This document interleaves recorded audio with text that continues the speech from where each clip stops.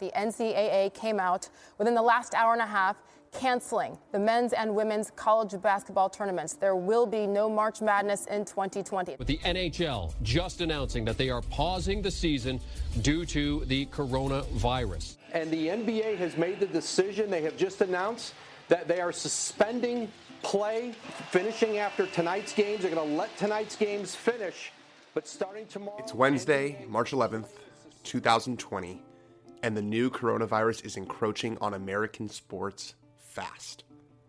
Utah Jazz center Rudy Gobert has just tested positive, and life as we know it is about to change. As far as the golf world is concerned, this is all happening the night before the Players' Championship is supposed to begin. It's the PGA Tour's flagship event. It's played at TPC Sawgrass, right next to the Tour's headquarters, and it typically draws the strongest field of any golf tournament in the world.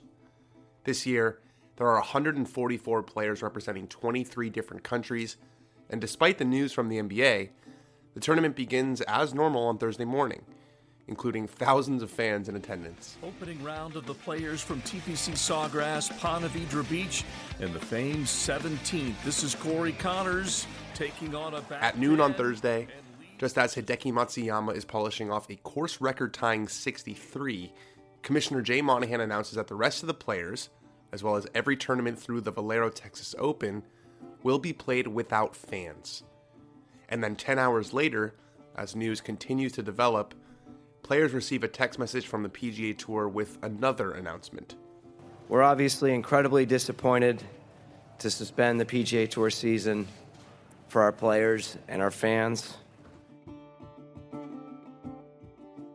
91 days later, a stripped-down PGA Tour returns to competition at the Charles Schwab Challenge at Colonial Country Club in Fort Worth. It's the first proper, nationally televised live sporting event since March, meaning golf was the last sport to keep playing and the first one to come back. And as the pandemic rages on throughout the summer and into the fall and the winter and to this day, the PGA Tour plays on. Since the cancellation of the Players and through last week's Century Tournament of Champions, the Tour has conducted 27 tournaments, including 3 majors, without a disaster. Of course, there have been positive tests and no shortage of stressful moments. But despite all that, the PGA Tour's return to play can't be described as anything but a remarkable feat. So, how did they do it? How did golf go from sending everyone home and wiping the calendar to safely staging tournaments around the continent in the middle of a pandemic? I'm Daniel Rappaport, and this is Local Knowledge, the Golf Digest podcast that takes a deep dive into the most compelling stories in the world of golf. Today's episode will take you behind the scenes of the demise and then the resurrection of the 2020 PGA Tour season. From the boardroom conversations on that frantic Thursday at TPC Sawgrass, to the painful decision to stop the season, to the painstaking effort to return, to the challenges they faced once play resumed, and everything in between. We'll be joined by Golf Digest editorial director Max Adler, who spoke to higher-ups at the PGA Tour, health experts, tournament directors, and PGA Tour players for a piece that debuts in the latest issue of Golf Digest. The piece is called How Golf Won. And a quick note about that title, we're not saying golf won the pandemic, because no one wins a pandemic. More than 350,000 Americans have died from COVID-19, and the virus continues to run rampant in this country to this day. So when we say golf won, we mean in a very narrow sense. The PGA Tour was able to carry on, mostly safely and responsibly. And in these crazy times, that alone counts as a victory. Let's start at the beginning. So the week before the Players is the Arnold Palmer Invitational at Bay Hill. And throughout that whole week, there was not one word of communication from the tour to players about the virus. And that may seem wild in hindsight, but again, it's important to remember just how quickly everything seemed to be happening back in early March. And we had heard about potentially disastrous viruses before. You remember SARS or swine flu or Ebola, but those kind of just went away without making a huge impact here in the US, or at least as far as sports are concerned. So despite warning after warning from the medical community, it didn't become clear to the general public how serious this was going to be until, really, that second week in March with the NBA. Here's Max Adler. Yeah, I mean, the American public, we pay attention to sports. Once sports start getting canceled, that's really going to ring people's bells. That whole week in March, it began with tennis out in Indian Wells, California. The ATP Tour event was canceled. Then, of course, Wednesday, you had the event with basketball. And then quickly the next day, it's soccer, it's the WNBA, it's college sporting events, and golf was criticized pretty heavily at the time for not being so quick and reflexive. They took their time a little bit more. They said, hey, we're going to try to play without fans this weekend. We're going to carry on until 24 hours later and said, okay, we're going to postpone along with everybody else. A big question I've had, and I assume plenty of you did as well, is what happened between those two announcements, between Jay Monahan saying they're going to continue playing but without fans, and then later that night when he pulls the plug? And the answer is not a sexy one. It's meetings. Long, stressful meetings. Here's a clip of Max's interview with Jay Monahan. Thursday, I was in a meeting from like 6:30 in the morning till 9:30 at night. Thursday was a meeting from 6:30 in the morning to 9:30 at night. We were up in the boardroom at TPC Sawgrass. Moving out, making phone calls, going talking to certain people. For the most part, that's where we were the entire day. As for what went into the change in position from carrying on without fans to canceling altogether, you might think the tour took its lead from other sports leagues, but that's not the case. As the tour's chief of operations, Tyler Dennis, told Max, they actually took their lead from an institution just down the road. The thing I remember that where we all sort of thought, wow, that's pretty significant, and it's just down the road, is when Disney World, they were closing. I think that for whatever reason, just because it's a very large thing, very important to the state of Florida, and just down the road, that kind of certainly hit me right between the eyes to think, wow, this is pretty serious. Once that happened, the tour execs knew they were in a wholly unfamiliar situation. Now, of course, golf is better suited to social distancing than arena contact sports like basketball. It's played outdoors on a field covering hundreds of acres. But the actual golf is, at least from a logistics standpoint, actually a pretty small part of the PGA Tour. Because the tour is not just 144 guys playing golf. You have the caddies and their families and the fans and the media and the people working in the media center and the volunteers. We could go on. With so many moving parts and with so much new information flowing in, the writing is on the wall. You basically have this boardroom filled with highly successful professionals from legal, business, broadcast backgrounds, and they're all looking at each other. And no one has a clear answer because no one has faced this before. So what it really boiled down to was, and I think it was Laura Neal, who's head of communications, said, what would a reasonable person expect us to do? And so you have an entire country watching itself shut down.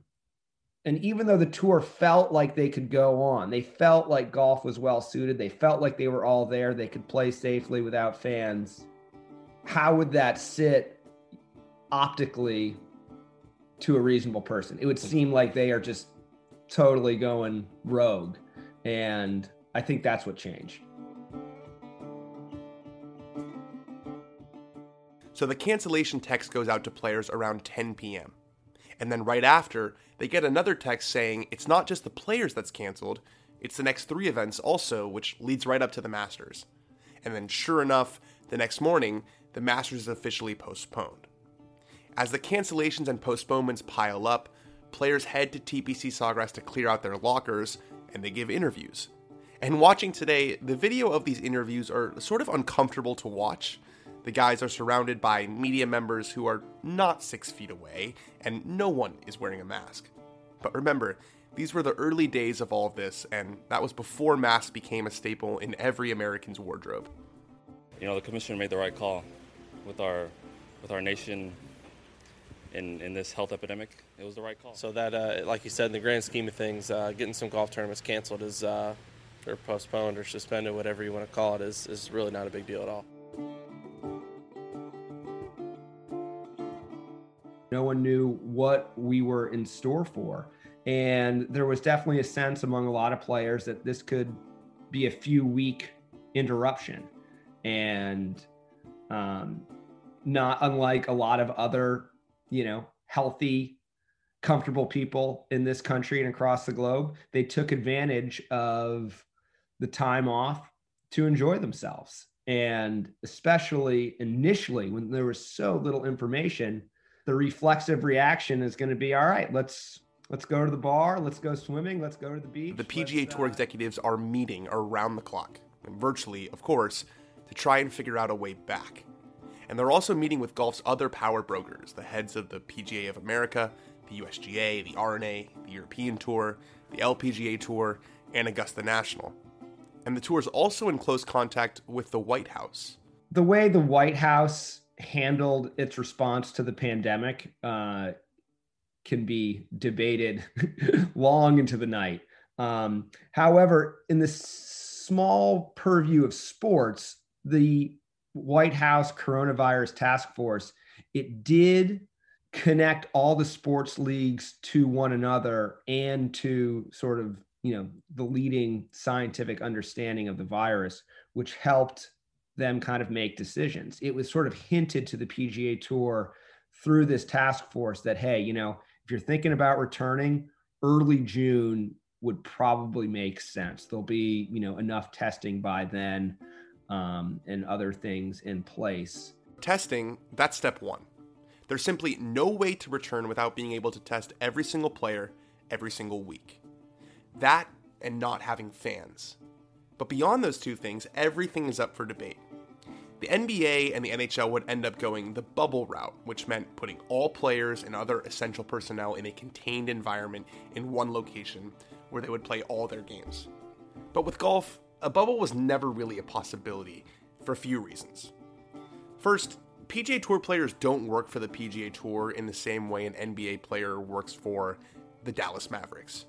PGA Tour players are independent contractors and they feel very passionately about that status. So the whole idea of telling these guys, this is where you're going to play, and this is how you're going to get there, and this is where you're going to stay, and this is where you're going to eat, that simply wasn't going to happen. Another reason for no bubble is there's a different set of players for each event. The Masters is a different field than the WGC FedEx St. Jude Invitational, and that's different from the Bermuda Championship. So you would have an ever-changing set of people who would need to come in and out of the bubble, and at that point it's really not a bubble at all.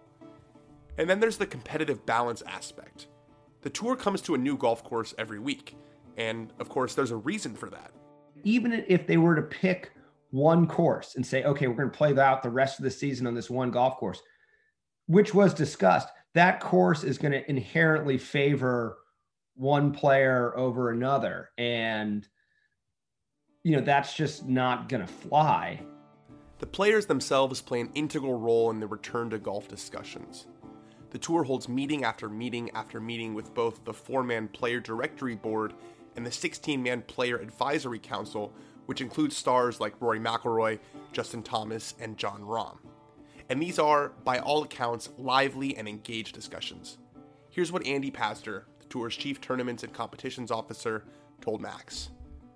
One of the things that I'm most proud of, and I'm still astonished by it, Max, is the fact that we have 16 players on our player advisory council. We have 4 player directors. And of those 7 calls that we did with the pack, not once was a player missing. Anirban Lahiri, who was in India, getting up in the middle of the night, and he was always the first one to dial in. It's incredible. Everything has to be reimagined. From the big questions like how will players travel from city to city and who will be allowed on-site at tournaments, to the more nuanced X's and O's details like how will players exchange scorecards and how will the tour handle giving and taking away tour cards at the end of the year. Nothing is off limits in these discussions.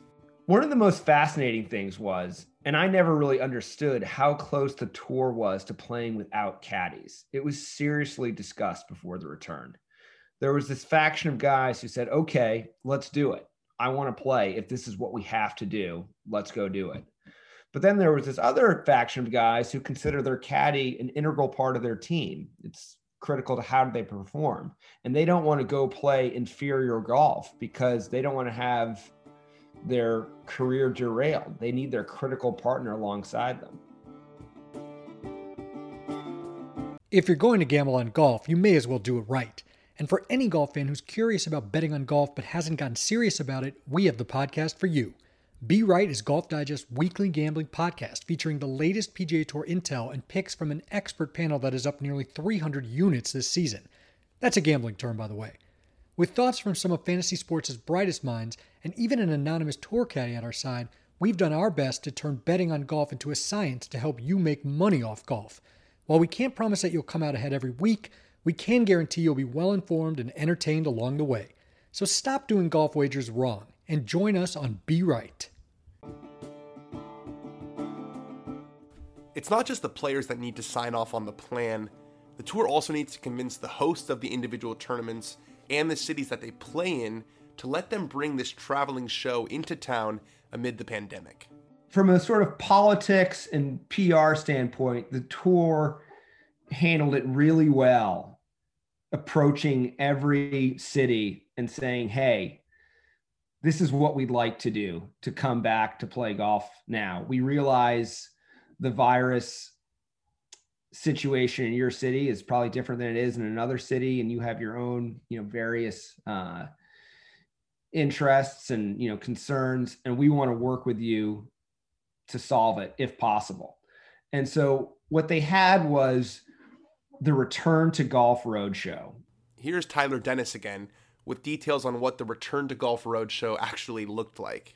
Our goal was to work with every place we needed to go, every location, and whomever needed to be involved. So usually that was the governor's office all the way down to the local city health inspector.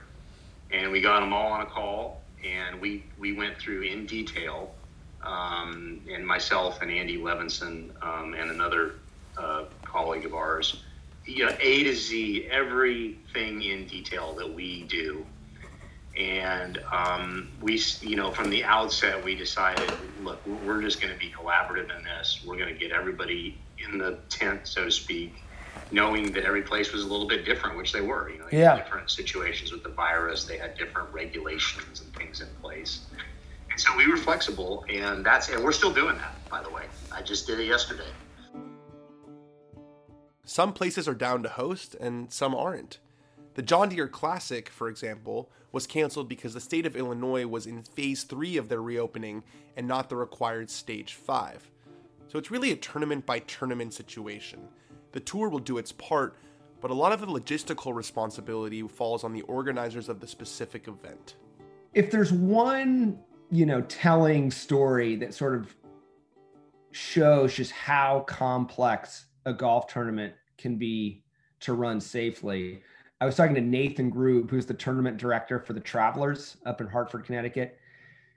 And at one point, it's like, how are we going to get coffee to the volunteers? And volunteers, there's these wonderful souls who will get up at 4 a.m, to do things like, work security, make sure the range is set, handle parking, which there's still a lot of that even without fans.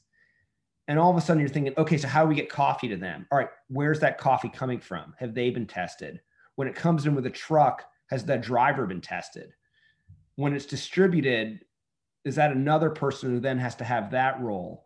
And how will their testing be administered? And then, so something as simple as like some hot beverage service opens up just a whole other layer of complications. By the way, Grube came through for the volunteers. They did indeed figure out a way to get them coffee safely. In April, the PGA Tour, along with all the other governing bodies, release a new schedule. The PGA Tour is set to return on June 11th at Colonial, which seemed quite ambitious at the time. The PGA Championship moves to August, the US Open to September, and the Masters to November. But the work isn't even close to finished because the tour still has to hammer out details of what exactly a tournament would look like, and the players still have to sign off on that. So the tour pieces together a 40-slide presentation outlining their plan, which is a lot. They're going to test everyone, every single day. They're going to have caddies carry wipes and wipe down clubs after each shot their players hit. The players themselves are going to rake their own bunkers and stuff like that. And it's not until his team presents this plan to the Player Advisory Council that Monahan realizes just how wild this whole thing sounds. But I got off that call going, oh boy. You know, we've put all this time into this, and it's a plan that's not going to work. And if we don't have a plan that works, we've already announced our schedule. Yeah. We're not coming back. Right. So there was a period there of probably 7 to 10 days where we were working around the clock and trying to adjust to that.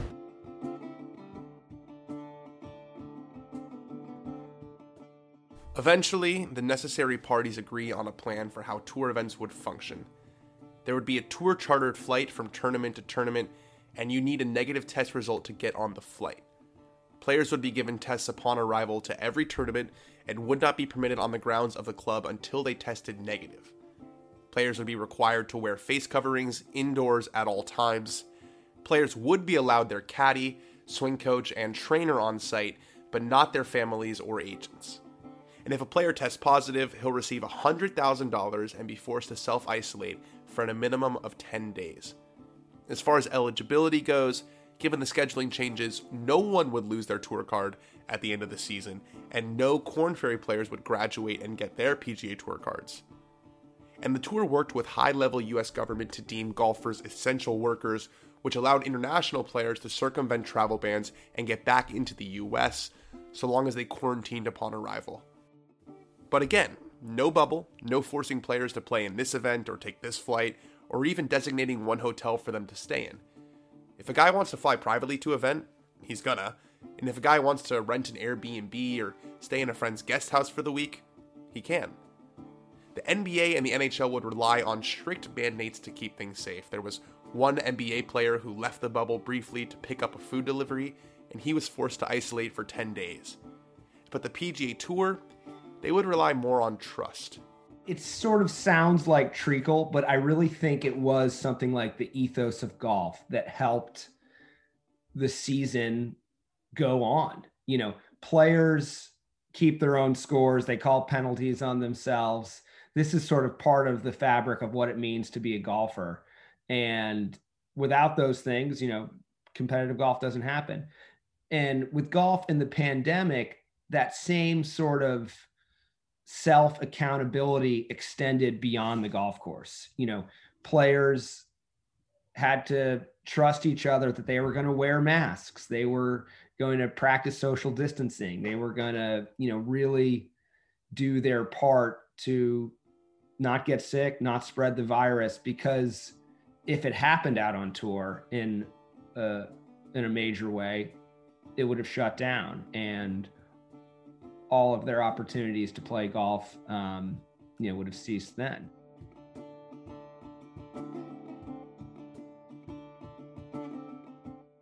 The PGA Tour returns this week with the Charles Schwab Challenge at Colonial Country Club in Fort Worth. Organizers have precautions in place as sports ends a 3-month hiatus due to coronavirus. Things like the PGA Tour officially returns with Ryan Palmer's first tee shot at Colonial. It's June 11th. Major League Baseball wouldn't have its opening day until July 23rd. The NBA wouldn't return until July 30th. The NHL on August 1st. So golf is the first one back by a not insignificant margin, and it enjoys its weeks in the sun. DraftKings offers a Millionaire Maker contest for the Charles Schwab, something it usually only does for majors. And all kinds of betting records are broken because gamblers had pent-up demand and it had to go somewhere. So week 1 of the return goes swimmingly. No positive tests, a compelling battle down the stretch, a playoff at the end. Everyone's happy, good feelings all around. Week 2, at the RBC Heritage in South Carolina, things get a little more interesting. News breaking that Nick Watney has tested positive for coronavirus, the first in the 2 weeks that the PGA Tour has been back following the 3-month shutdown. You know, I think it was Justin Thomas who remarked to Golf Channel, you know, it's a zoo out there. People out at bars, restaurants, going on with their lives as if the coronavirus pandemic was a non-thing. And you know, it freaked golfers out because they thought, you know, if we're going to be going from city to city to places like this is pretty untenable. And yet, Watney's the only guy to test positive that week. Luckily for the tour, he didn't fly on the tour charter from Fort Worth, which would have implicated like half the field. And the guys he played with on Thursday all test negative, as did Sergio Garcia, who gave him a ride to Hilton Head on his private jet. So in this case, crisis averted. The next week, the tour heads up to Connecticut for the Travelers Championship, and things begin to move quickly. Cameron Champ tests positive and withdraws. And then Brooks Koepka, his brother Chase, Graham McDowell, and Webb Simpson all pull out because either their caddy or someone they were close to tested positive. If there was ever a moment that this thing looked destined to fail, this was it. And it turns out it was almost much, much worse.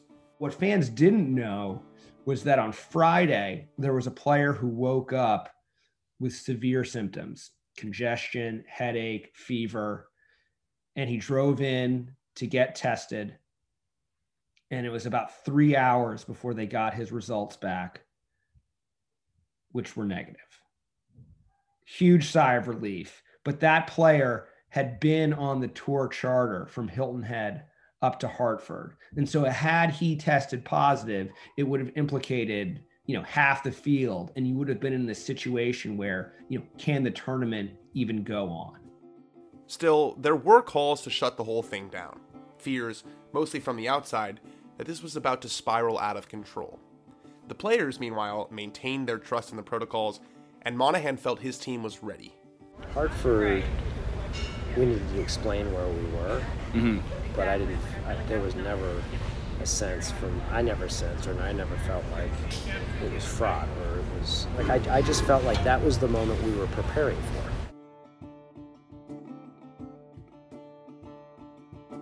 The Travelers does indeed continue, Dustin Johnson wins, and the positive tests slow down, and the tour keeps on rolling. Through Detroit, where Bryson DeChambeau and his new body bludgeon his way to victory at the Rocket Mortgage Classic. And then to Columbus for a Muirfield Village double, Colin Morikawa wins the Workday Charity Open, and then Jon Rahm takes the Memorial to reach number 1 in the world. Then it's Minneapolis, where Michael Thompson is a feel-good winner. And it's Memphis, where Justin Thomas wins with bones on the bag. It's also Lake Tahoe, where Brandon Grace withdraws after feeling sick before testing positive, even though he was tied for second after 36 holes. And then to San Francisco for the PGA Championship, the first major played during the pandemic. I was one of the 30 or so writers in attendance that week, and this was the first time you really noticed the absence of fans. It was a major championship, but it felt like a college tournament, a smattering of applause here or there, but no buzz, no roars. Fitting then that a kid who was in college just about a year before, Colin Morikawa, gets the victory. And it's also around this time that pros start to open out about struggling to find motivation without fans. Graham McDowell says he feels like a golfing zombie.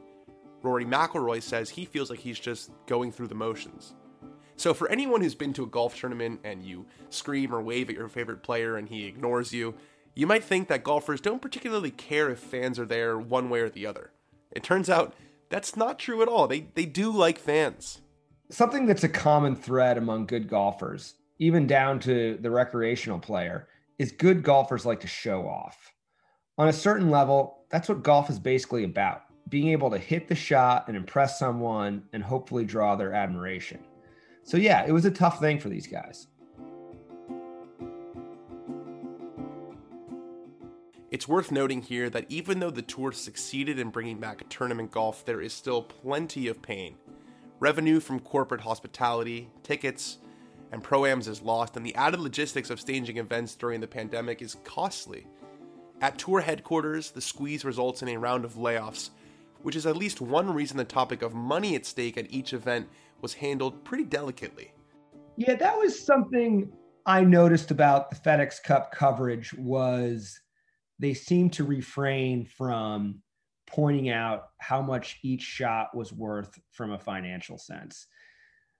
You know, purses were not cut. They're still playing for huge, huge money at the FedEx Cup. And in the context of the rest of the country and the world suffering from this deep financial hardship. It just wouldn't have been in the right taste to make such a big deal out of the money. And so I thought that was a subtle but important shift in the broadcasting tone towards the end of the season. Dustin Johnson wins the FedEx Cup and its $15 million grand prize, and the season ends on September 7th. And then a month later, he tests positive for COVID and has to pull out of 2 events that were originally slated for Asia, but moved to the West Coast for this year only. And 33 days after that positive test, this happens. And the 2020 Masters. The long-awaited Masters has a long-awaited champion in Dustin Johnson. The final men's major of the year, played at an eerily quiet Augusta National, won by a COVID survivor. That is the perfect bookend to golf in 2020. We are clearly not out of the woods with this pandemic, not even close. People are still dying, and who knows, something could happen next week that completely changes the narrative. This is the furthest thing from a victory parade. But golf made the most of 2020. The PGA Tour came back first and, to this day, has had less than 20 players test positive through 27 events. But it's not just the PGA Tour, it's golf as a whole. Rounds played were up massively this year, as were merchandise sales, and so many turned to our game as an oasis, a respite from the craziness of this year. So we say this is the year golf won because it's so rare that golf as a second-tier sport leads the way in anything. You think about racial integration, gender equality, broadcast technologies, hoodies. Golf's always often kind of behind the curve slowly. And here was an instance where golf was the last sport to stop playing and the first to resume. And I think it's owed a little bit to this sort of non-reflexive behavior of golfers. They took this problem, they assessed it. People at every level of the tournament and the organization simply worked hard. They thought it through in every direction until they could think no more. And in trusting one another to do the right thing, they pulled it off.